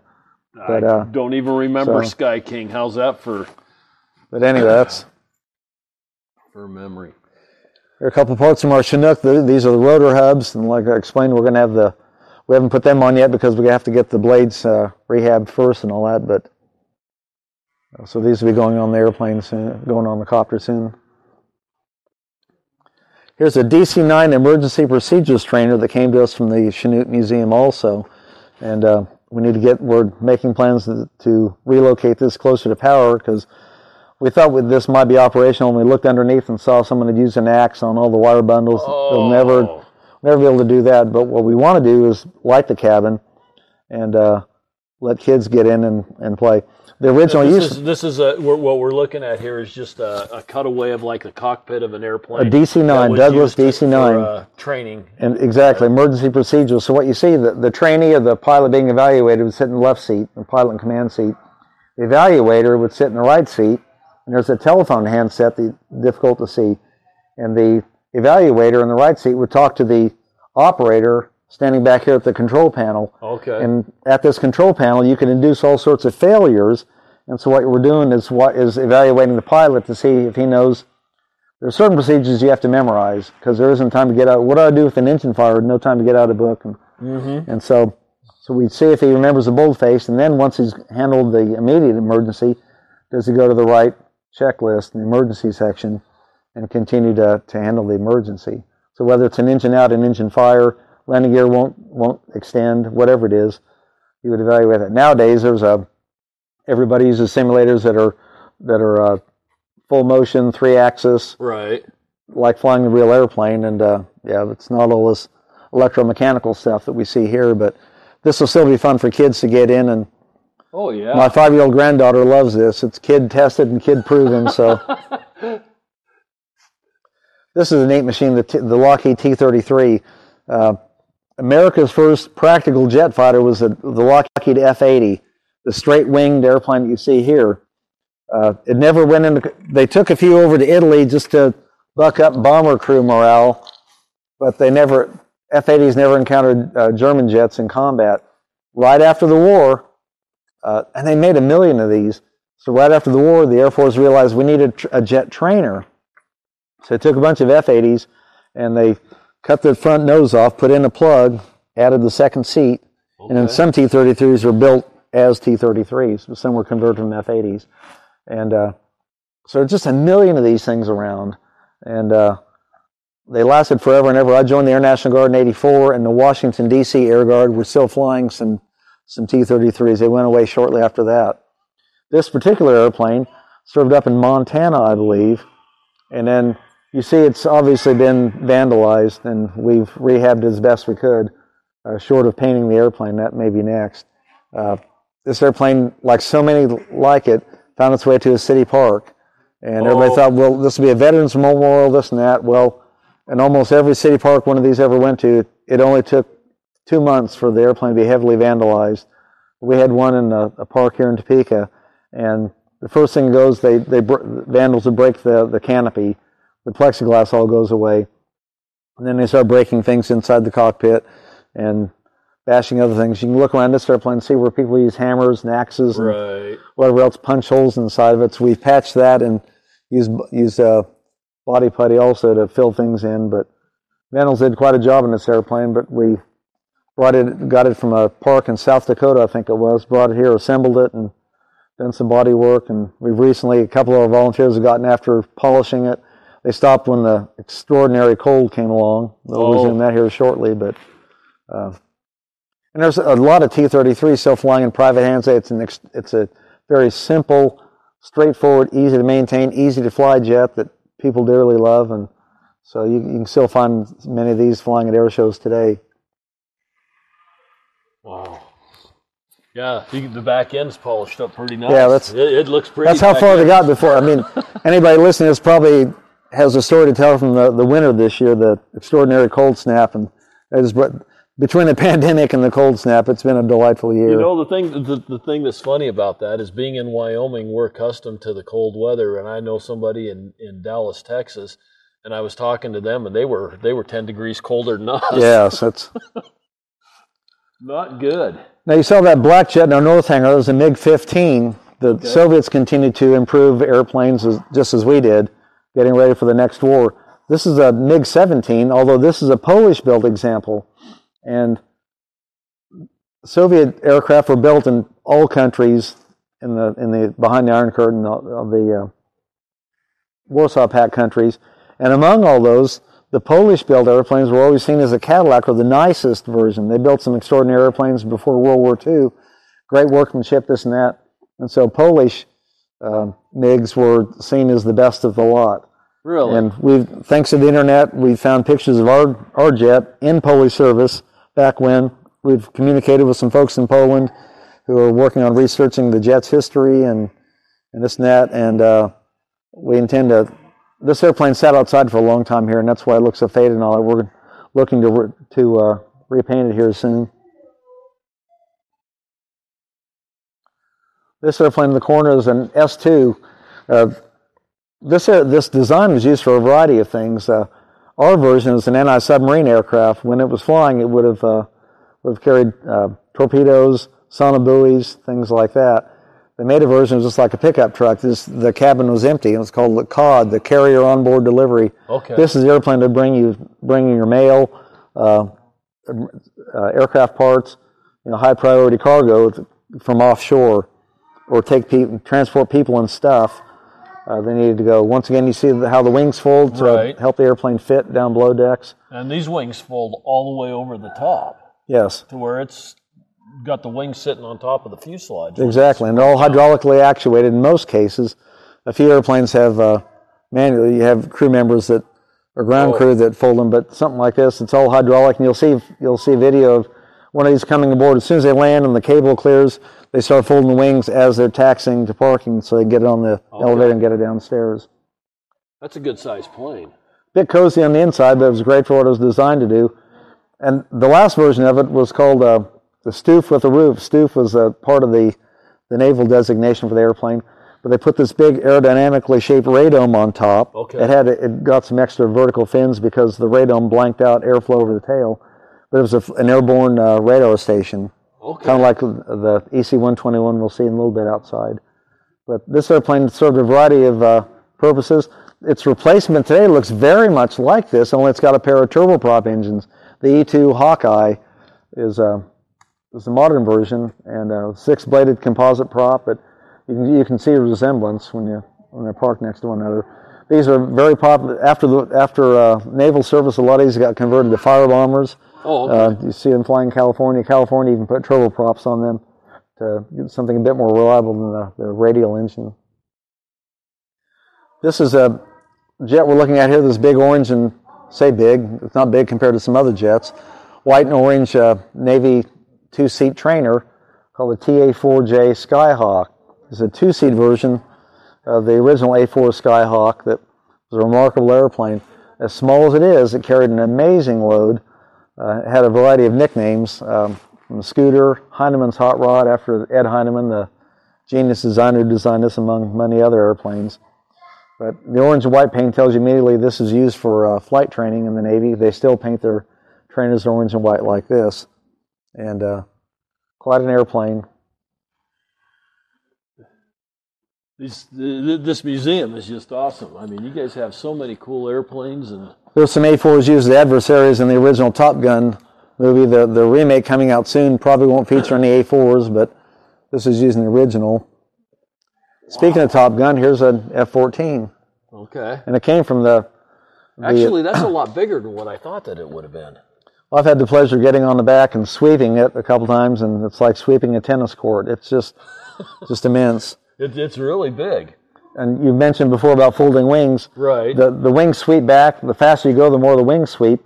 But they will sweep even more. They'll sweep more now than they would in flight, because that was to help make even more room below decks. You could suck up the wings just a bit tighter when you're taking the airplane below decks. And once again, it's neat. Some F-14 veterans who have been along to visit this. A gentleman visited us about a year ago, and he'll be here soon. He was a maintainer on this very jet. Isn't that? Do you find that totally amazing that they made thousands of these things, and then you find the guy that actually maintained this particular plane? It's pretty neat. Or was on that particular helicopter. Exactly. I mean, it's just fascinating. It's a small world, they say, and yet it is that. You know, you can drive. I don't know what planes they have. Have you been down to Tucson and seen the graveyards? I've not visited that, but I've very familiar with it. That. I mean, there's just miles and miles and miles of these planes. And if there are airplanes there that you worked on, it's kind of painful to look at too. But nonetheless, you can go up these stairs and have a look inside the cockpit if you like. Let's go ahead and just keep on going. I've been taking up an awful lot of your time, and happy to share the museum with your audience. Hopefully, some of them come visit us. Oh, I hope so. Time well spent, in my view. And you know, like he said, I could go take climb up the stairs. Almost every single one of these planes has a set of stairs going up to the cockpit, try to make them that accessible. You can see what's in there and take a look. This museum is very interactive. I'm impressed with how interactive it is. We just walked by a bunch of simulators. We've got a fascinating collection of aircraft simulators. Regrettably, none of them, we can't power them up and show you, but they show how simulators arose. That silver one is from World War II. The student would sit inside, the instructor would sit on the side and peer in from behind, looking at the student, and again inflicting all sorts of emergencies and things to see if the student knew how to react. So, and then this one here looks like it's on a little pod, like you're outside the grocery store, a little horse. It does. It looks like a little child's ride, but this is designed for training general aviation students how to fly and maintain proficiency. Good for that. Some of these are working around the nation. We're trying to track down we think this could be made operational. We're just trying to track down the tech data to make that happen. Now, over in our north hangar, I told you we had 2 Hueys, and here's our gunship version. Once again, this is kind of a Franken Huey, because part of this came out of an awful lot. There were so many Hueys built, came back and had more than we needed. Some parts of this came from a gunnery range out near Salina, where this was used as a target. But part of this helicopter was actually served in Vietnam as a gunship, and very interesting stories. Once again, I had the pleasure of meeting a fellow who flew these in Vietnam. Some of his artifacts are in the showcase you see there. Okay. And remarkable stories about what it was like. Helicopter warfare in Vietnam was astonishing, just nothing like it. And just as jet engines revolutionized air travel, they revolutionized helicopters. Here's the engine that powered the Huey. You see how small it is. It fit in the back of your car. Yeah. And but it produced about 1,000 horsepower to drive the main rotor and the accompanying tail rotor.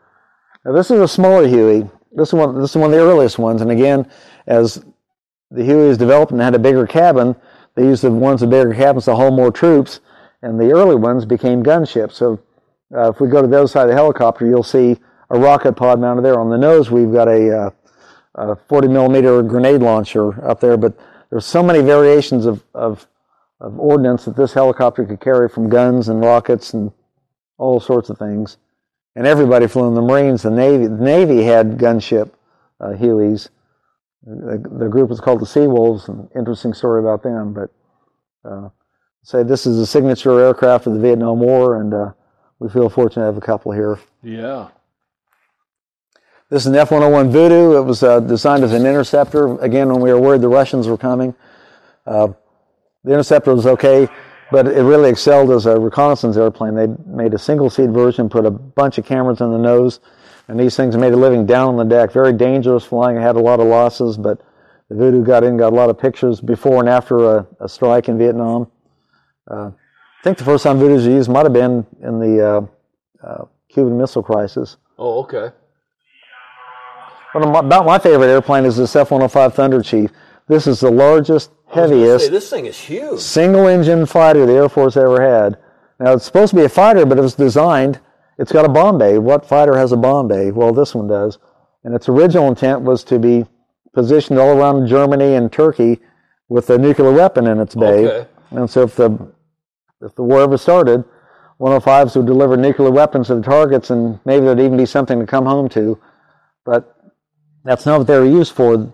They built about 800 F-105s, and when Vietnam started, these became the main weapon, these and B-52s. You see pictures of F-105s with just tons and tons of bombs. They used a bomb bay, put a big fuel tank in the belly, and they needed it. They attached bombs to the bottom of the belly. They attached bombs outboard of the wings. This carried a remarkable load. So you'd maximize the bomb load, put minimal fuel on, take off, hit a tanker, fill up, and head north. And I find that really interesting. When you were mentioning that earlier, it was just, I never thought that, you'd take off with very little fuel, and then once you were flying, it just makes sense. Maximize the load, fill it with bombs, and it's a bomb truck, so you'd fill it with bombs, just enough gas to meet the tanker, and off you go. Now, the bad thing was, I said they made 800 of these. About half of them were shot down in Vietnam, not because it was a bad airplane, but because of the way we used them. Our planners had the airplanes fly the same route, at the same time, at the same speed, day in, day out. And with hindsight's always hindsight's always 20/20. So, and they were getting attacked by MiGs, attacked by anti-aircraft artillery. And as I said earlier, all the MiG had to do was menace these airplanes. And if the pilot pickled his bombs, dropped them before he got to his target, the Vietnamese pilot won. Right. So the idea was to not let that happen. Now you'll notice right here, this had something the F-4 didn't have. You see the rotary cannon, the 20 millimeter. That's a rotary gun there.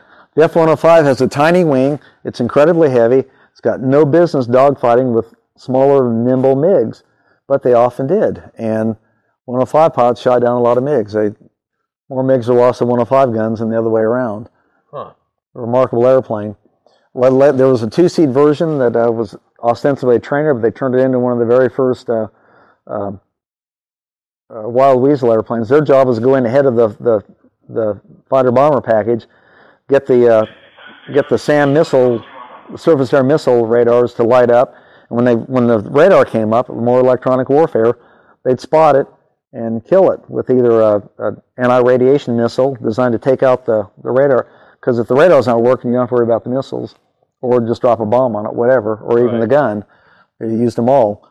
Very dangerous flying. You were the first in, last out, and it was a tough line of work, but it saved a lot of other people's lives. The 105 is an amazing airplane. We've got several ejection seats on display. This is one that you can see it's only used once. Oh, yeah. And saved the life of its pilot. That was an F-105 that departed McConnell Air Force Base near Wichita. Had something happen on takeoff, and the pilot hit the handles, got out, and lived to tell the tale. I was going to say, it looks like it was a pretty rough landing. We have another ejection seat we walked by earlier. Yeah, I saw that. That came from a Martin B-57, RB-57A that was flown by my Air National Guard unit back in the 70s in Hutchinson before they moved to Topeka. In that case, very interesting story, the pilot was flying, and a strap on his sleeve caught the ejection. You see how this ejection, he has a closed loop. Uh-huh.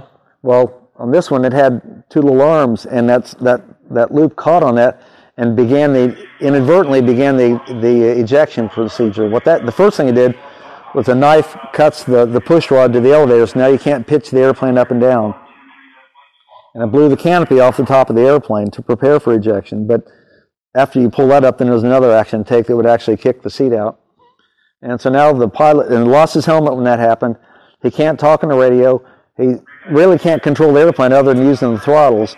So he writes on his knee pad, "Get out," and he hands the note to his navigator who's sitting down below him. So he used that seat that we have to eject. That saved his life. The pilot airplane didn't survive the crash. He was attempting to put it down in the field, and that's hard to do. And coincidentally, the fellow who survived in that seat ends up being the music teacher for my predecessor here. Yeah, Really? So ejection seats are great when they work and all that. Right after that, they redesigned that seat to eliminate that arm being sticking able out. to Yeah. catch, yeah. I could see that.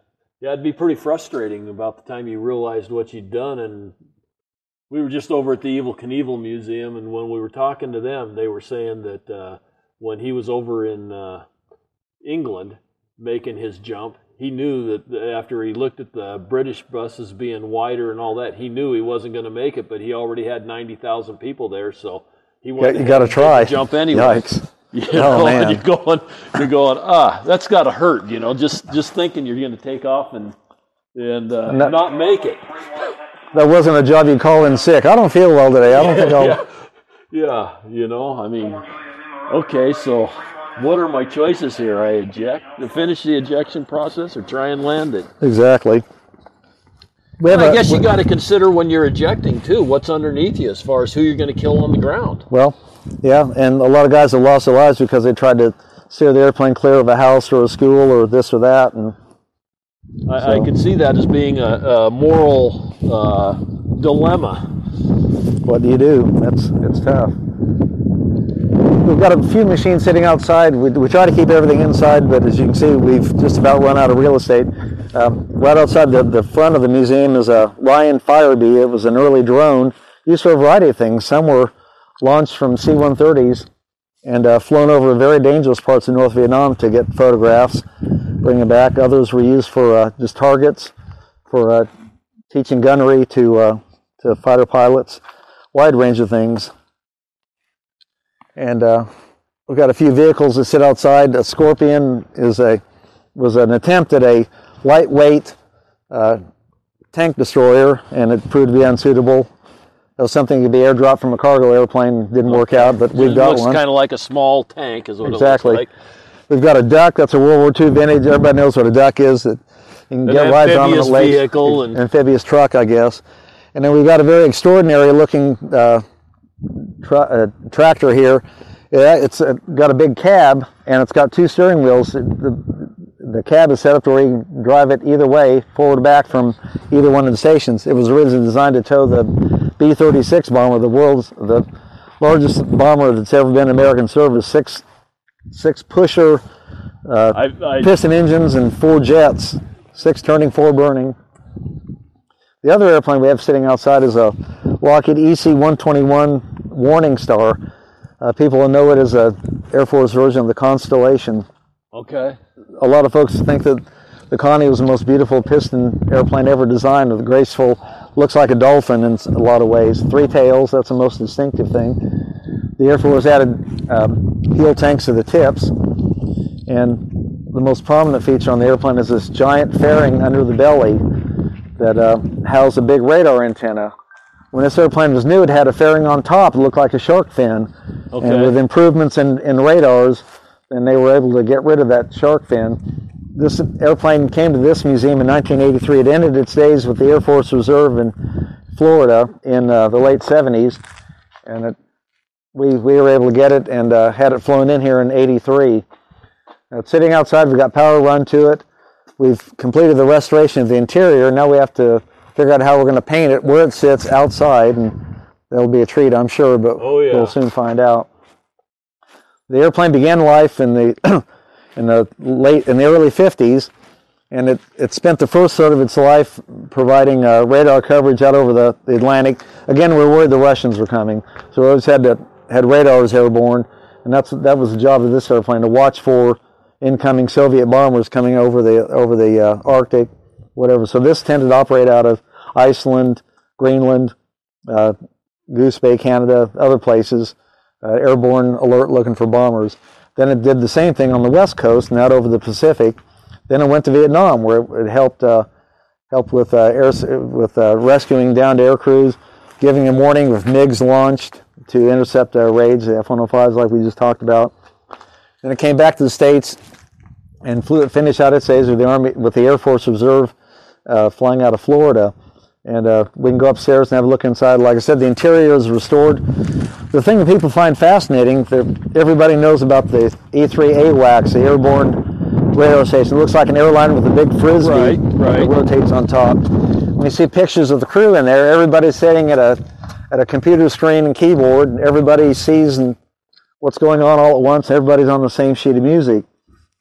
Before that came along, we had the EC-121. And what you see here is the long tube. Obviously, the front end of the cockpit is where the pilot and the flight engineer operate. There's a small rest area up there, but the air crew wasn't read in on, didn't know the whole story of what was going on back here, the different security clearance. As you come back past the navigator section, and then into the business section of the airplane.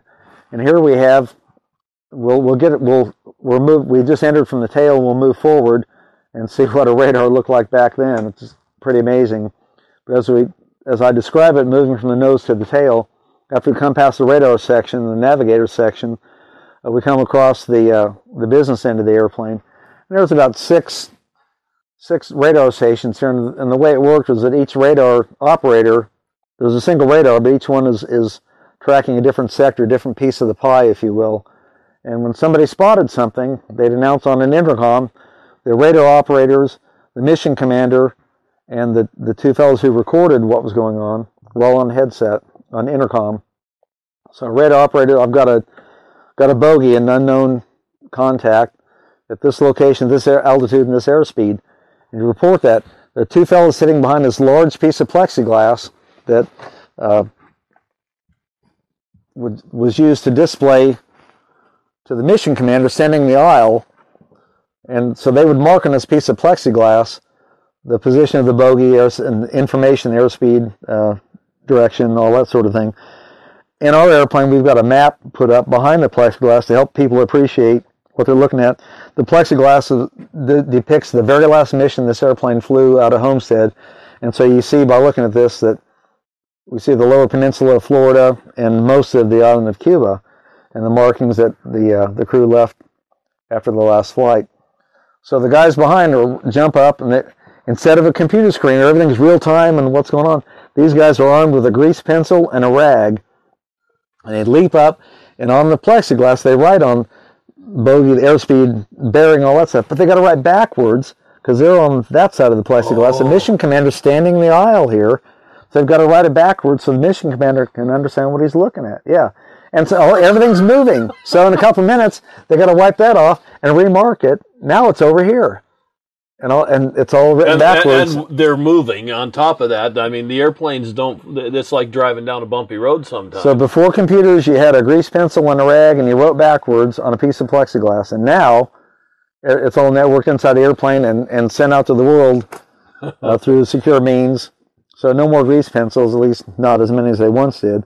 So that's what this is. And in the back are some more, there are some bunks here. This airplane could fly for 16, 17 hours, just go up in orbit looking for bad guys, looking for Soviet bombers that happily never came. So to do that, you got to have a couple crews. So there was a place to go up front and get something to eat or drink, stretch out, play cards, whatever, to kill a little time when you're taking a break. But I guess what I find remarkable to me, after 30 years on KC-135s full of jet fuel that if we had a bucket and threw a lit match in, the match would go out. This airplane was full of 16, 18 hours worth of 115, 145 high-octane aviation gasoline that didn't react well to sparks or flames or things like that. And there were a number of accidents associated with flying airplanes with cranky piston engines Right. and overheating and sparking and all that sort of thing. So, Well, I want to describe this plane a little bit because this is just so cool. I mean, like you said, it's a tube, and you've got the different sections. You've got your cockpit up here. You've got, like you said, this here's where they would eat or be able to get whatever. There's 2, 4, 6, 8, 10, 12. There's enough for 12 people to sit here. But then as you come back, you pass a restroom and a little kitchenette area. And then you've got, it looks like the old operators type setups, with all these panels with computers and switches and a big screen in front of you to take a look at the radar and where it's blipping and what it's doing. And if any of your listeners who have been aboard a World War II submarine at a museum or something, there you go. It's a bit cozy here. I was going to say, it's a bit like a submarine. Exactly. Yeah, this is just unbelievable. And you go back, there's just all these different workstations, and it's interesting that they had them all separated to where these people didn't know really what the others were doing. Like the radio operator is right across from a navigator, and right above you is an Astrodome where the navigator would sit on a stool and shoot the angle of the sun or the stars. Wow! And yeah, that's foolproof. Porthole, like exactly. You see in a ship. Exactly. What I was going to point out is that I think you can see the electromagnet to the radar here. This is the heart of the radar. The big pod below is just a fairing for the antenna rotating, but this is the heart of the radar. Things have changed a little bit in radar design since then. Again, a few years ago, I had the pleasure of spending time on this airplane with a fellow who maintained the radar system on this airplane in this squadron. Really? And now, I'll take his word for it. This looks like it could, as big as this electromagnet is, I suspect there might be something to this. I don't know. But he says that when this thing was fully powered up, as you walk down the aisle, the keys in your pocket, you'd feel them being drawn toward the electromagnet. And you look how big this thing is. Yeah, you can see that. That might be a plausible story. Might just be plausible. Wow. I believe. Yeah, I wouldn't see how that couldn't be a possibility. He seemed credible to me, not prone to exaggeration, and that may well have been the case. Wow. Well, so have we seen pretty much here? I think we've done it. That's I think that's it. Man, a quick I so drive-by appreciate your time showing us through all this. Do you guys have a website that we do? If somebody wants to see, and gallery and some of that with it? There's a lot on our website, and we're about to upgrade it. It looks a little dated, but there's a lot of interesting information we update from time to time. If you go to Combat Air Museum, all one word, combatairmuseum.org, you can see more about the airplanes we've just talked about here. Look at our latest newsletter we publish about every 2 months. A lot of other information. We have a Facebook page, too. I've put up a lot of historical information. Not a lot of museum news lately because the cold and the pandemic have really cut back our operations. But it's getting warm. We're starting to work on airplanes again, so there'll be more museum news. But between our Facebook page and our website, I think you'll find a lot of information here. Cool. And you guys are all volunteer? We have one full-time employee. That's me. Okay. And then we have a part-time office manager. But everybody else are volunteers. If it wasn't for our volunteers, we wouldn't have anything to accomplish or get done here. And what's it cost to get in here? Adults pay $7. Kids between the ages of 5 and 17 are $5. Currently serving members of the military are $5. And kids under 5 are free. And if you bring a group of 10 or more, we knock off a couple bucks. Wow. So really a reasonable price to get in to see some of this kind of stuff. This is just a fantastic museum, and I'm glad that I was told to come over here and talk with you, and I'm glad that you took your time to spend with me today. We're happy to share this with your listeners. I hope some of them can make it out here, and it's been a pleasure. Really enjoyed it. Good. Me too. So the way I finish out these things is I say the world is full of wonder. People need to get out and explore and see what there is, because there is so much. And everybody have an absolutely wonder-filled day. Haul the roll and go, where am I to go? Meet Johnny, where am I to go? For I'm a young and a sailor lad, and where am I to go?